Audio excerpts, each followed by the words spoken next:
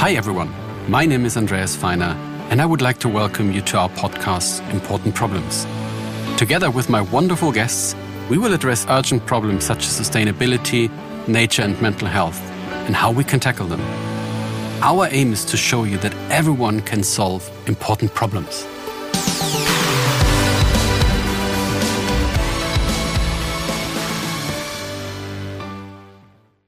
Ja, Frauke, ich freue mich riesig, dass wir uns wiedersehen. Wir haben ja vor ungefähr 2 Jahren schon mal Kontakt gehabt. Ich weiß nicht, ob du dich erinnerst. Da haben wir zum Thema Biodiversität und Menschenrechte bei einem großen Versicherer zusammensprechen dürfen. Und ich freue mich jetzt riesig, heute nochmal in dieses Gespräch hier gemeinsam zu gehen und von dir noch weitere Insights zu hören. Wir haben auch gerade gehört, du hast noch ein weiteres Buch rausgebracht. Was hat die Mücke je für uns getan und nicht gelesen hat, große Empfehlung, aber die Kombination mit Klimawandel haben wir gerade schon gehört und da kommen wir sicherlich auch im Laufe der Folge auch noch drauf. Genau, wir schauen ja häufig, der Andreas Feiner und ich, von einer ökonomischen, von einer unternehmerischen Seite auf den Aspekt Biodiversität und da wäre meine erste Frage eigentlich, wie ist denn das Einfallstor für Unternehmen, sich mit Biodiversität zu beschäftigen und wie sollen die eigentlich beginnen und wer in einem Unternehmen sollte eigentlich damit beginnen? Genau, also wenn wir uns das global angucken, dann kann man sagen, Biodiversität ist unser mit Abstand der allergrößte Wirtschaftssektor auf diesem Planeten. Also neulich bin ich bei einem Podcast lustigerweise so vorgestellt worden, vor mir war jemand von einem gigantischen Weltkonzern und die Einladende hat dann gesagt, ja, aber jetzt reden wir mal mit jemandem, der wirklich viel Umsatz im Jahr macht, wo es wirklich um sehr, sehr viel Geld geht. Und so ist es ja. Der Wert von Biodiversität und Ökosystemleistungen ist etwa doppelt so hoch jedes Jahr wie das weltweite Bruttosozialprodukt. Und für Unternehmen ist natürlich sehr interessant, dass Studien auch zeigen, dass mindestens die Hälfte der von Menschen geschöpften Werte, mindestens die Hälfte des weltweiten Bruttosozialprodukts direkt oder indirekt abhängig ist von Leistung der Natur. Und da kommen wir dazu, wie Unternehmen damit umgehen sollten, denn das gilt eigentlich statistisch und auch wenn man genau guckt, für jedes Unternehmen. Das bedeutet, dass Unternehmen sich mit der doppelten Materialität beschäftigen müssen, nämlich mit der Frage, wo und wie bin ich abhängig von Biodiversität und Ökosystemleistung und der Frage, wo und wie wirke ich auf Biodiversität und Ökosystemleistung. Und das sollte jedes Unternehmen wissen, weil Biodiversität das Zukunftsthema ist. Also ich sage immer so ein bisschen provokant, aber die wissenschaftlichen Erkenntnisse deuten eben darauf hin. Beim Klimawandel geht es um die Frage, wie wir in Zukunft leben.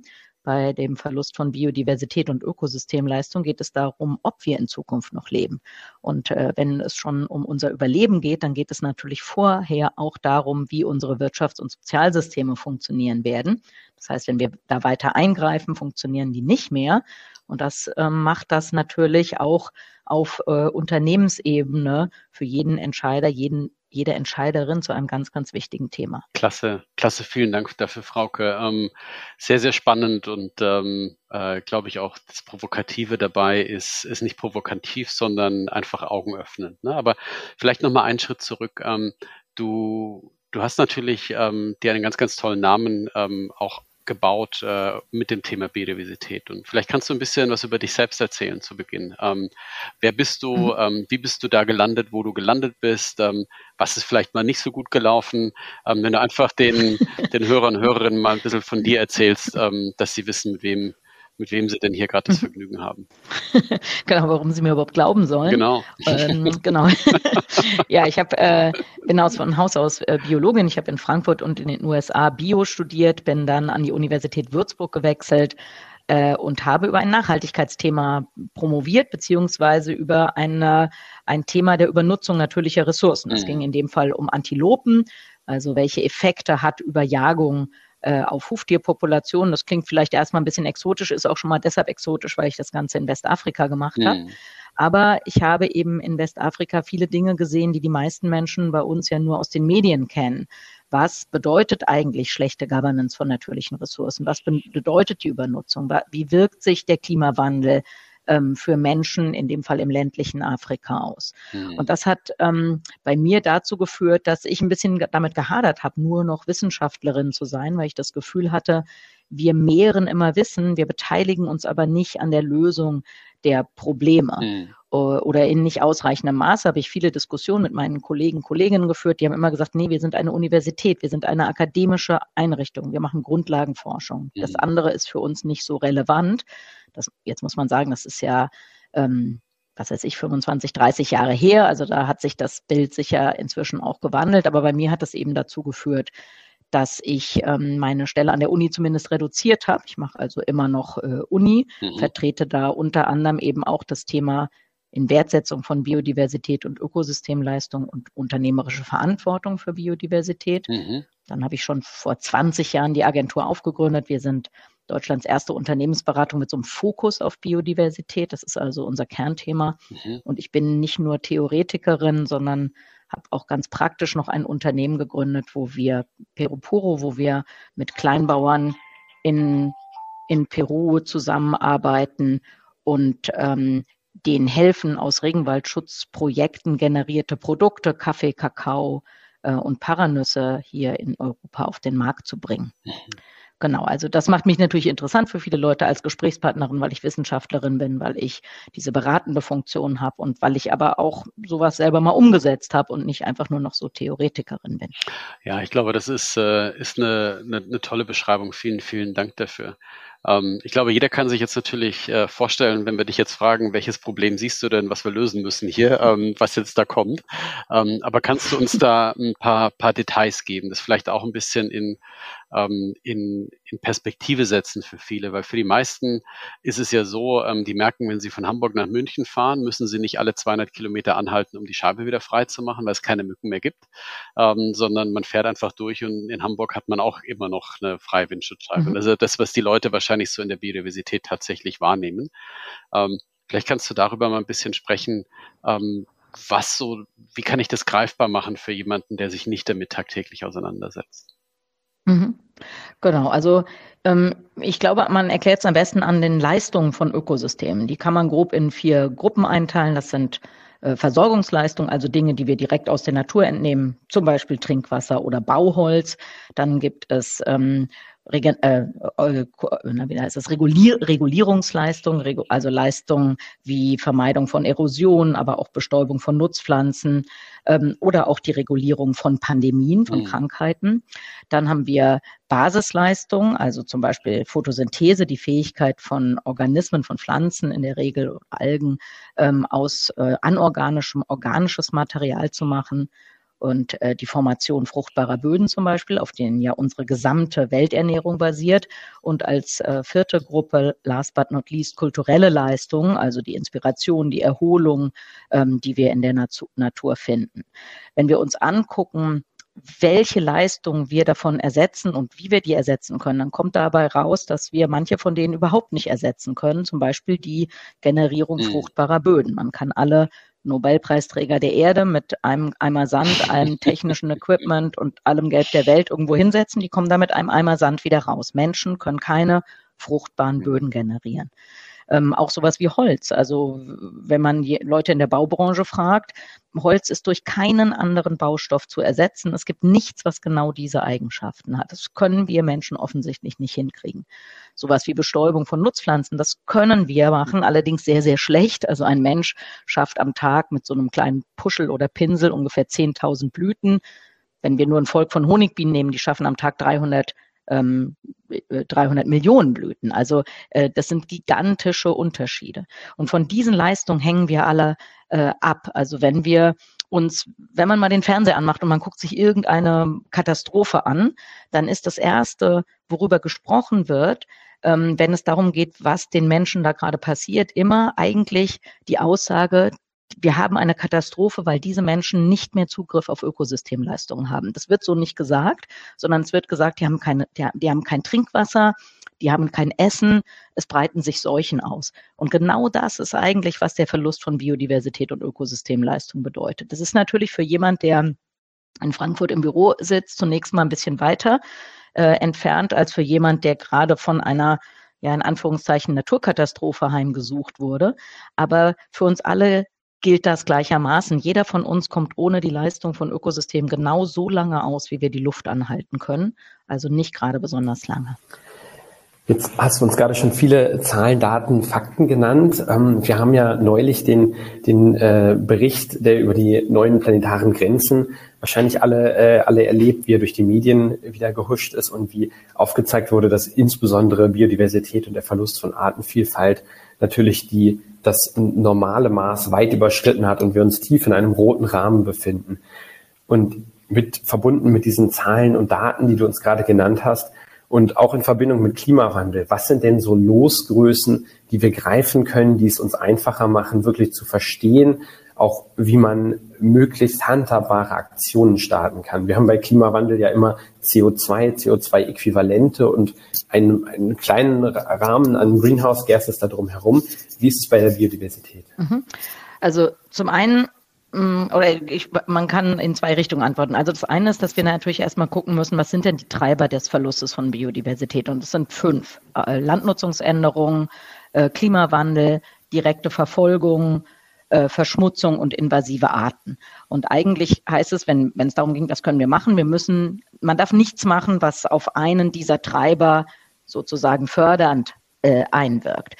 Die zweite, man kann aber natürlich noch antworten, du hast es richtig gesagt, beim Klimawandel haben wir es total einfach. Wir haben eine Währung, wir haben die Tonne CO2 oder Tonne CO2-Äquivalente, wir können alles da rein umrechnen, wir haben sogar einen Markt für Kohlenstoffzertifikate. Eine Tonne CO2 ist handelbar, hat einen Preis, egal wo ich klimaschädliche Gase auf dem Planeten emittiere, egal wo ich sie binde, es hat immer denselben Effekt. Und dann da zeigt sich dann schon, dass es bei Biodiversität eben so einfach leider nicht ist. Wir können nicht 4 Elefanten in Hektar Regenwald umrechnen. Es macht einen gigantischen Unterschied, wo ich eingreife in die Natur. Es macht einen gigantischen Unterschied, wo ich vielleicht etwas renaturiere. Und das bedeutet, dass wir niemals so ein einfaches Rechenmodell haben werden bei Biodiversität, wie wir das beim Klima haben. Aber gerade wenn man diese zwei Krisen, diese zwei Themen zusammen anguckt, dann kommt man auf etwas, was ich finde extrem beeindruckend ist, nämlich die Tatsache, dass die Investition in Natur unsere inzwischen eigentlich einzige Chance ist, den Klimawandel überhaupt noch in einem Maße zu begrenzen, wie es für uns auf der Erde dann eben noch lebenswert ist. Das heißt, wenn wir uns zum Beispiel angucken, wir haben etwa 350 Millionen Hektar degradierte Fläche auf der Erde. Wenn wir die renaturieren, wenn wir damit angefangen hätten, die Studie, die ich hier zitiere, die ist schon so 2-3 Jahre alt, aber wenn wir damals angefangen hätten vor 2-3 Jahren, dann hätten wir bis 2030 der Atmosphäre 26 Gigatonnen und 26 Milliarden Tonnen klimaschädliche Gase entzogen. Wir hätten Ökosystemleistung im Wert von über 8 Billionen Euro generiert. Und solche Investitionen brauchen wir in Zukunft. Und da sind ja viele Akteure im Finanzsektor zum Beispiel gerade drauf und dran, sich das zu überlegen. Wie können Biodiversitätszertifikate aussehen? Wie können Systeme aussehen, in Ökosystemleistungen zu investieren, also Payment for Ecosystem Services und solche Dinge?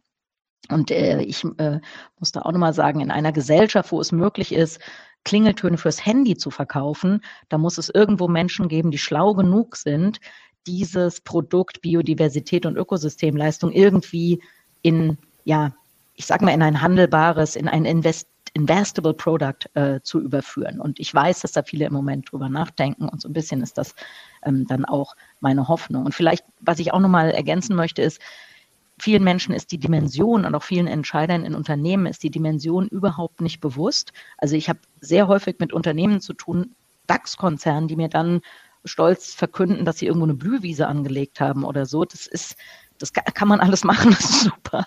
Aber das steht in überhaupt keiner Relation zu der Abhängigkeit dieser Konzerne von den Leistungen der Natur. Und wie gesagt, wenn ich einen Dienstleister habe, der mehr als 50% meines Geschäfts generiert, sollte ich mir überlegen, wie ich den bei Laune halte, vor allem wenn er ein Monopolist ist und ich keine Alternative zu dem habe.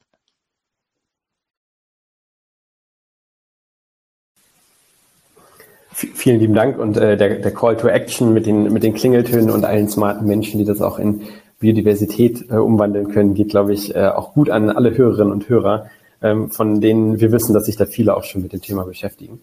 Jetzt hast du gerade angesprochen, nochmal große Unternehmen und auch diesen einzigen großen Zulieferer von Ökosystemleistungen, die Natur. Würdest du sagen, dass Unternehmen Aktionen wie Aufforstung, Renaturierung abseits von ihrem Geschäftsmodell betreiben sollten und das im Prinzip als weiteren großen Strang neben ihrem normalen Geschäft sehen, also Autos bauen, Menschen mit Energie versorgen und so weiter? Oder sollte jedes Geschäftsmodell das immer integrieren? Wie ist da deine Perspektive? Ja, also natürlich ist der Königsweg, das zu integrieren, ganz klar. Also auch wenn wir uns also bei Biodiversität spielt ja auch so Themen wie Offsetting eine Rolle. Interessant ist ja Insetting. Also wie kann ich innerhalb meiner Wertschöpfungsketten was für Biodiversität machen? Aber ich glaube, dass die wissenschaftlichen Daten, die zeigen eindeutig, wie kritisch die Situation ist. Und das bedeutet, dass alle sich daran beteiligen müssen. Also es geht wie eine gesellschaftliche Rahmenbedingung. Also wenn ich Demokratie ist für die meisten Unternehmen wichtig, dass sie in einem demokratischen System leben, weil das ihr Geschäft insgesamt absichert. Auch wenn man sagt, ja, ich verkaufe aber doch Fernseher und ich bin doch gar keine politische Partei, sollte man trotzdem ein Interesse daran haben, dass man in einer funktionierenden Demokratie arbeitet, weil das damit ja Rechtssicherheit und Absicherung von Verträgen etc. alles einhergeht. Und Biodiversität ist genau so. Das sind Rahmenbedingungen. Wenn es uns nicht gelingt, die stabil zu halten, dann fliegt uns die ganze Angelegenheit um die Ohren. Und niemand, der dann sich dann nicht beteiligt hat, dem nutzt es am Ende zu sagen, na ja, es war ja gar nicht mein Thema. Also deswegen habe ich mich damals nicht dran beteiligt. Leiden werden alle und deswegen glaube ich, egal ob innerhalb oder außerhalb des eigenen Kerngeschäfts, müssen Unternehmen sich da engagieren und zwar engagieren in einer Dimension, die denen wahrscheinlich alle Ohrensausen verursacht, weil sie in einem signifikanten Prozentsatz ihres eigenen Umsatzes und Gewinns in Natur investieren müssen. Also man kann nicht sagen, ja, mein Jahresumsatz sind 15 Milliarden und ich mache 50.000 Euro, spende ich mal an eine Naturschutzorganisation. Nee, wer 15 Milliarden Umsatz macht, der sollte eigentlich jedes Jahr 1 Milliarde mindestens in den Schutz von Biodiversität. Das ist ein interessanter Punkt. Wenn ich da mal kurz rein darf, dann ich weiß nicht, ob du es gehört hast und ob du die Sonja Stuchtey auch kennst von der Landbanking Group. Und da haben wir ja auch einen Podcast mit ihr gemacht und da geht es ja auch um das Thema, wie können Unternehmen das tatsächlich dann als Wert auch auf dem Balance Sheet verbuchen, weil das ist ja immer auch ein bisschen ein Problem, was viele Leute oder viele Unternehmen auch sehen, die buchen es dann unter Spenden ab, ne? Und Spenden sind halt nicht irgendwie 8% vom Umsatz, sondern das ist halt irgendein vernichtend kleiner Teil. Was ist deine View auf diese Sicht oder wie ist deine Sicht der Dinge darauf? Wie können Unternehmen das dann tatsächlich, müssen die das verbuchen? Wie sollten sie darüber nachdenken? Wie kann man Unternehmen dazu incentivieren, das zu tun? Weil es steht ja auch immer in einem starken Kontrast auch zu dem Shareholder Value, der immer wieder maximiert werden muss, wo natürlich in den Shareholder Value, der maximiert werden muss, jetzt auch nicht immer alles reingerechnet wird. Ne? Das wirst du jetzt wahrscheinlich sagen. Aber was ist deine Sicht darauf? Genau, also eigentlich der Königsweg, der wäre natürlich die Internalisierung aller Umwelt- und Sozialkosten. Jedes Produkt würde mit seinem wahren Preis verkauft werden. Ich habe mal vor einigen Jahren eine Studie dazu gelesen, die haben gesagt, dann wären die 20 größten Wirtschaftssektoren der Welt nicht mehr wirtschaftlich oder die 20 größten Unternehmen würden nicht mehr wirtschaftlich arbeiten, wenn sie das machen müssten, werden sie alle defizitär. Wir sind weit davon entfernt, dass wir zu dieser Lösung kommen würden, Königsweg hin oder her. Unternehmen, ich kann eigentlich nur noch mal sagen, es geht um die Aufrechterhaltung von Rahmenbedingungen. Egal, ob ich das jetzt ob ich das entsprechend verbuchen kann in meinem Soll- und Haben Excel-Sheet, den ja wahrscheinlich ein DAX-Konzern auf so einer einen Seite führt, vermute ich mal. Das ist sozusagen, es ist irgendwie unabhängig davon. Also wenn einem die Sache um die Ohren fliegt, wenn unsere Wirtschafts- und Sozialsysteme nicht mehr funktionieren, dann nützt es keinem Unternehmen zu sagen, ja, aber es war doch richtig, dass ich mich damit nicht beschäftigt hatte, weil ich konnte es ja nicht in den Büchern entsprechend führen. Und da würde ich auch sagen, dann müssen die Leute, die in den großen Unternehmen sich mit diesen Fragen der Bilanzierung beschäftigen, die sollen mal darüber nachdenken, wie sie das in ihre Bücher kriegen. Ich kann als Wissenschaftlerin nur sagen, dass sie da was tun müssen. Und wie sie das da reinkriegen, das überlasse ich mal denen, die BWL oder Buchhaltung studiert haben. Aber da würde ich total gerne noch mal nachhaken. Jetzt hast du gesagt, die Unternehmen müssen sich damit beschäftigen. Hast du so 3 erste Quick Wins, die du uns mitgeben kannst? Wie beginnt man denn, sich damit zu beschäftigen und wer innerhalb des Unternehmens sollte das tun? Genau, also ich glaube, ganz, ganz wichtig, und da gucken wir, wenn wir so eine Beratung machen, immer die Wertschöpfungskette an, ist eben diese doppelte Materialität. Wo bin ich abhängig von Biodiversität? Und alle Unternehmen sind davon abhängig. Es kommt nur darauf an, sich mal die eigene Wertschöpfungskette genau anzugucken. Und die zweite Frage ist eben, wo wirke ich auf Biodiversität? Und dann, wenn man das verstanden hat, dann geht es natürlich darum, wie gehe ich jetzt damit um? Also das heißt natürlich, dass man alle negativen Einflüsse minimieren oder wenn sie sehr sensible Ökosysteme oder Arten oder Prozesse betreffen, sogar stoppen muss. Und dass man natürlich sich überlegen muss, okay, wie kann ich eben diesem Dienstleister Natur, wie kann ich mir dessen Dienstleistungen auch in Zukunft sichern? Und also wie gesagt, ich bin der Ansicht, dass wir da einen Paradigmenwechsel brauchen, dass Unternehmen viel, viel mehr Geld investieren müssen, um das Ganze funktionsfähig zu halten. Aber selbst wenn wir mal anfangen mit dem, was Unternehmen machen, sei das im Rahmen von Volunteering, im Rahmen von Marketing, im Rahmen von irgendwelchen Spenden oder was auch immer, wenn die Unternehmen das schon mal bündeln würden und das mal sinnvoll machen würden mit erfolgreichen Maßnahmen für den Schutz von Natur, dann wäre das sehr, sehr, sehr schnell möglich. Es würde keinen Cent mehr kosten und man hätte durchaus schon mal was erreicht. Also ich sage das mal ein bisschen konkreter. Also wir sehen ja, also jedes Unternehmen hat, also ich glaube, es gibt gar keine Frankfurter Bank mehr, die nicht Honigbienen auf dem Dach hat. Also man erkennt, glaube ich, ein Gebäude daran. Wenn man wissen will, ob es eine Bank ist, guckt man mal, ob oben Bienen sind, dann der beste Indikator dafür. Eine Honigbiene ist ein Haustier. Da kann man auch seinen Hund mit ins Büro nehmen. Es hat ungefähr den gleichen Effekt. Trotzdem denken alle Banken, mit denen ich da immer spreche, dass eine Honigbienenvolk auf dem Dach eine super Biodiversitätsmaßnahme wäre. Und dann wird es natürlich gleich viel größer. Alle meinen, sie pflanzen mal Bäume. Wenn man sich das anguckt, gab es vor einiger Zeit einen sehr interessanten Artikel in der New York Times dazu. Die haben sich das angeguckt. Es gibt inzwischen ungefähr 170 Unternehmen, die als Dienstleistung anbieten, dass sie Bäume pflanzen. Und dann der eine will 100.000. Also die Unternehmen sagen ja immer, wir haben 100.000, wir haben 1 Million. Dann gibt es schon welche, die sagen, sie haben 1 Milliarde gepflanzt. Und dann guckt man, es gibt diese Bäume nirgends. Warum gibt es die nicht? Weil Bäume pflanzen für die meisten bedeutet, ich kaufe mir einen Sack Samen, die schütte ich irgendwo hin, waren in dem Sack 50.000 Bucheckern, also sage ich, habe 50.000 Buchen gepflanzt. Das ist totaler Schwachsinn.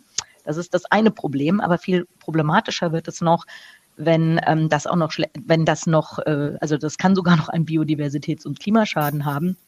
Und zwar dann, wenn trockengelegte Moore oder Grasländer, Prärien, Steppen, Savannen aufgeforstet werden. Und das machen Unternehmen leider manchmal in gigantischem Ausmaß. Und weil die größten Kohlenstoffspeicher auf unserem Planeten ja nicht die Vegetation ist, sondern der Boden darunter, hat diese Bodenbearbeitung für schlecht gemachte Aufforstung erstens einen gigantischen Klimaschaden und dann in der Regel auch einen sehr, sehr großen Biodiversitätsschaden. Das heißt, bei manchen Unternehmen muss man sogar sagen, wissen Sie was, machen Sie mal nichts, dann machen Sie schon mal weniger kaputt. Ja, sehr, sehr, sehr spannend. Vielen, vielen Dank dafür. Jetzt hast du gerade insbesondere Aufforstung und damit ja auch Bäume angesprochen. Da kommt mir natürlich das ein oder andere Label direkt in den Kopf. Was sagst du denn, wenn man so durch den Supermarkt geht und sieht viele Label, die sich mittlerweile auch der Natur schon widmen? Aus Konsumentinnenperspektive, auf was sollte man denn da achten? Da kann man auf gar nichts achten, weil es kein Label gibt, es gibt kein Zertifikat, was Biodiversität in irgendeiner Form berücksichtigen würde.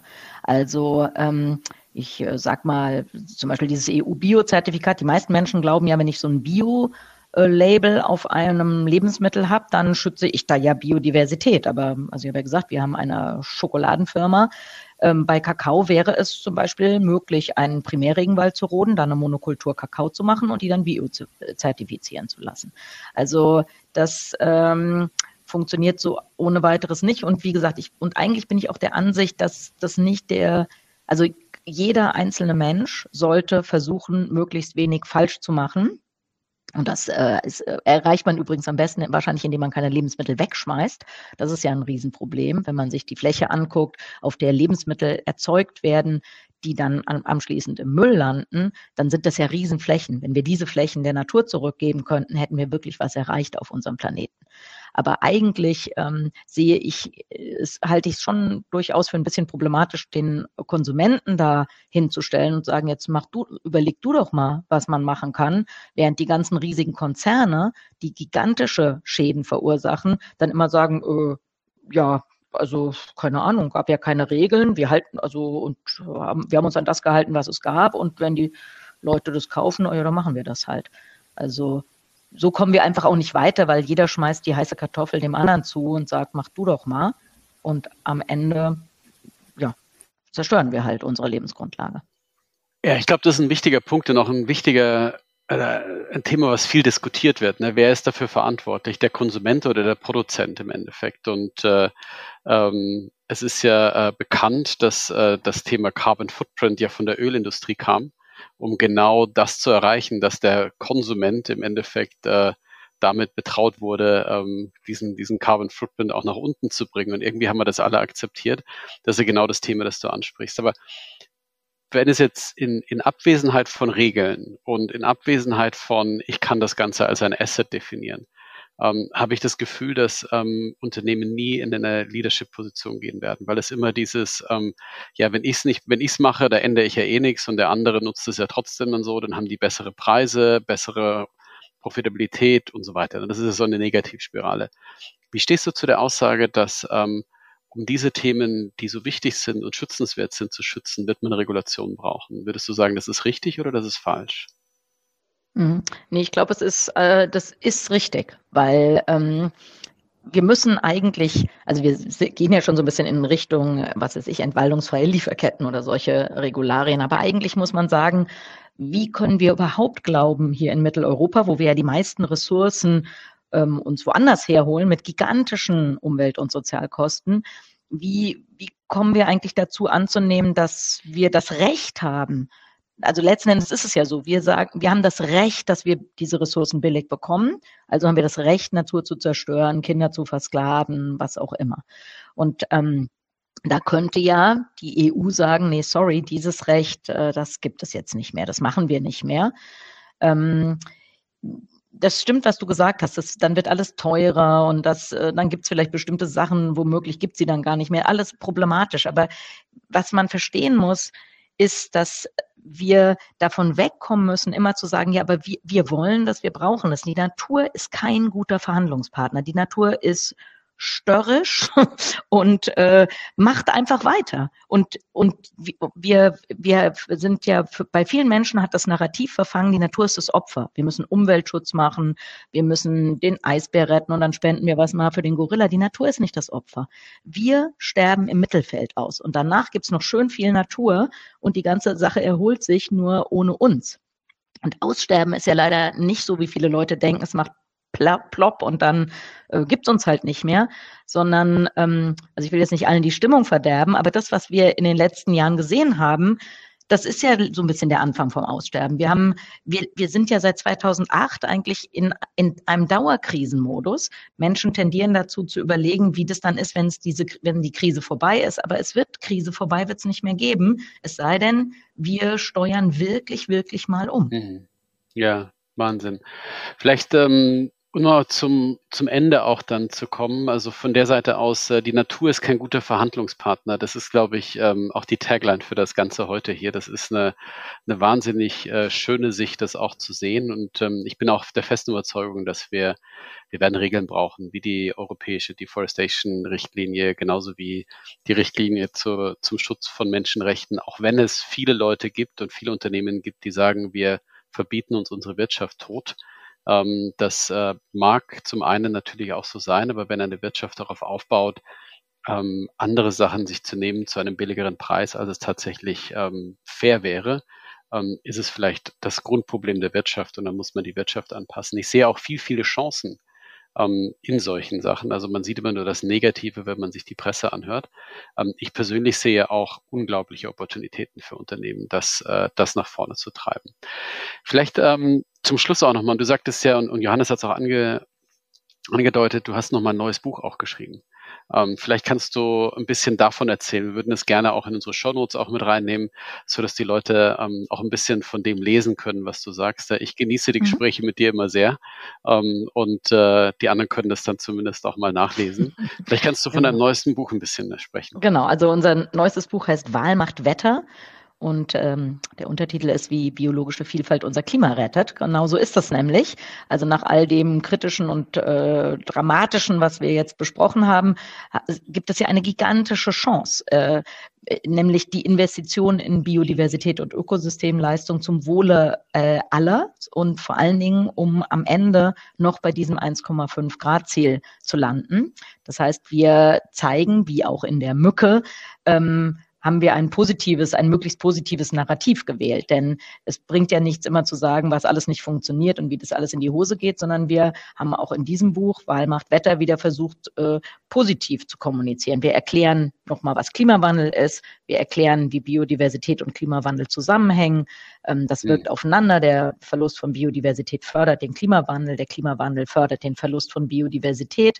Aber wenn wir, ist auch eigentlich nochmal so eine Take-Home-Message. Wenn man es als Unternehmen richtig machen will, dann investiert man in Biodiversität. Klimaschutz passiert dann automatisch. Alles, was ich für Biodiversität tue, ist positiv für den Klimaschutz. Bei weitem nicht alles, was ich für den Klimaschutz tue, ist positiv für Biodiversität.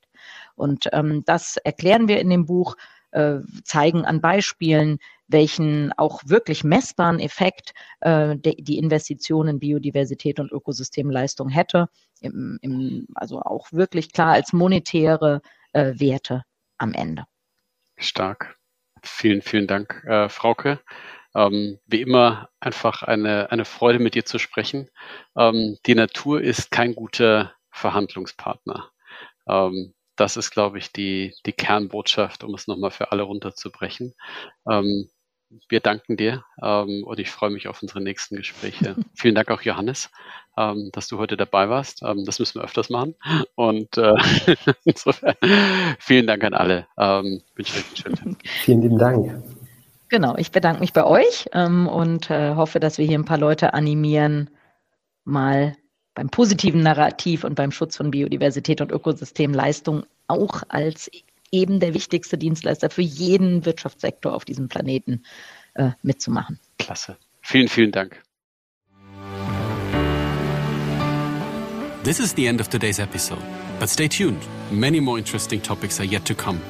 And don't forget to hit the follow button to never miss a new and exciting episode of our podcast, Important Problems.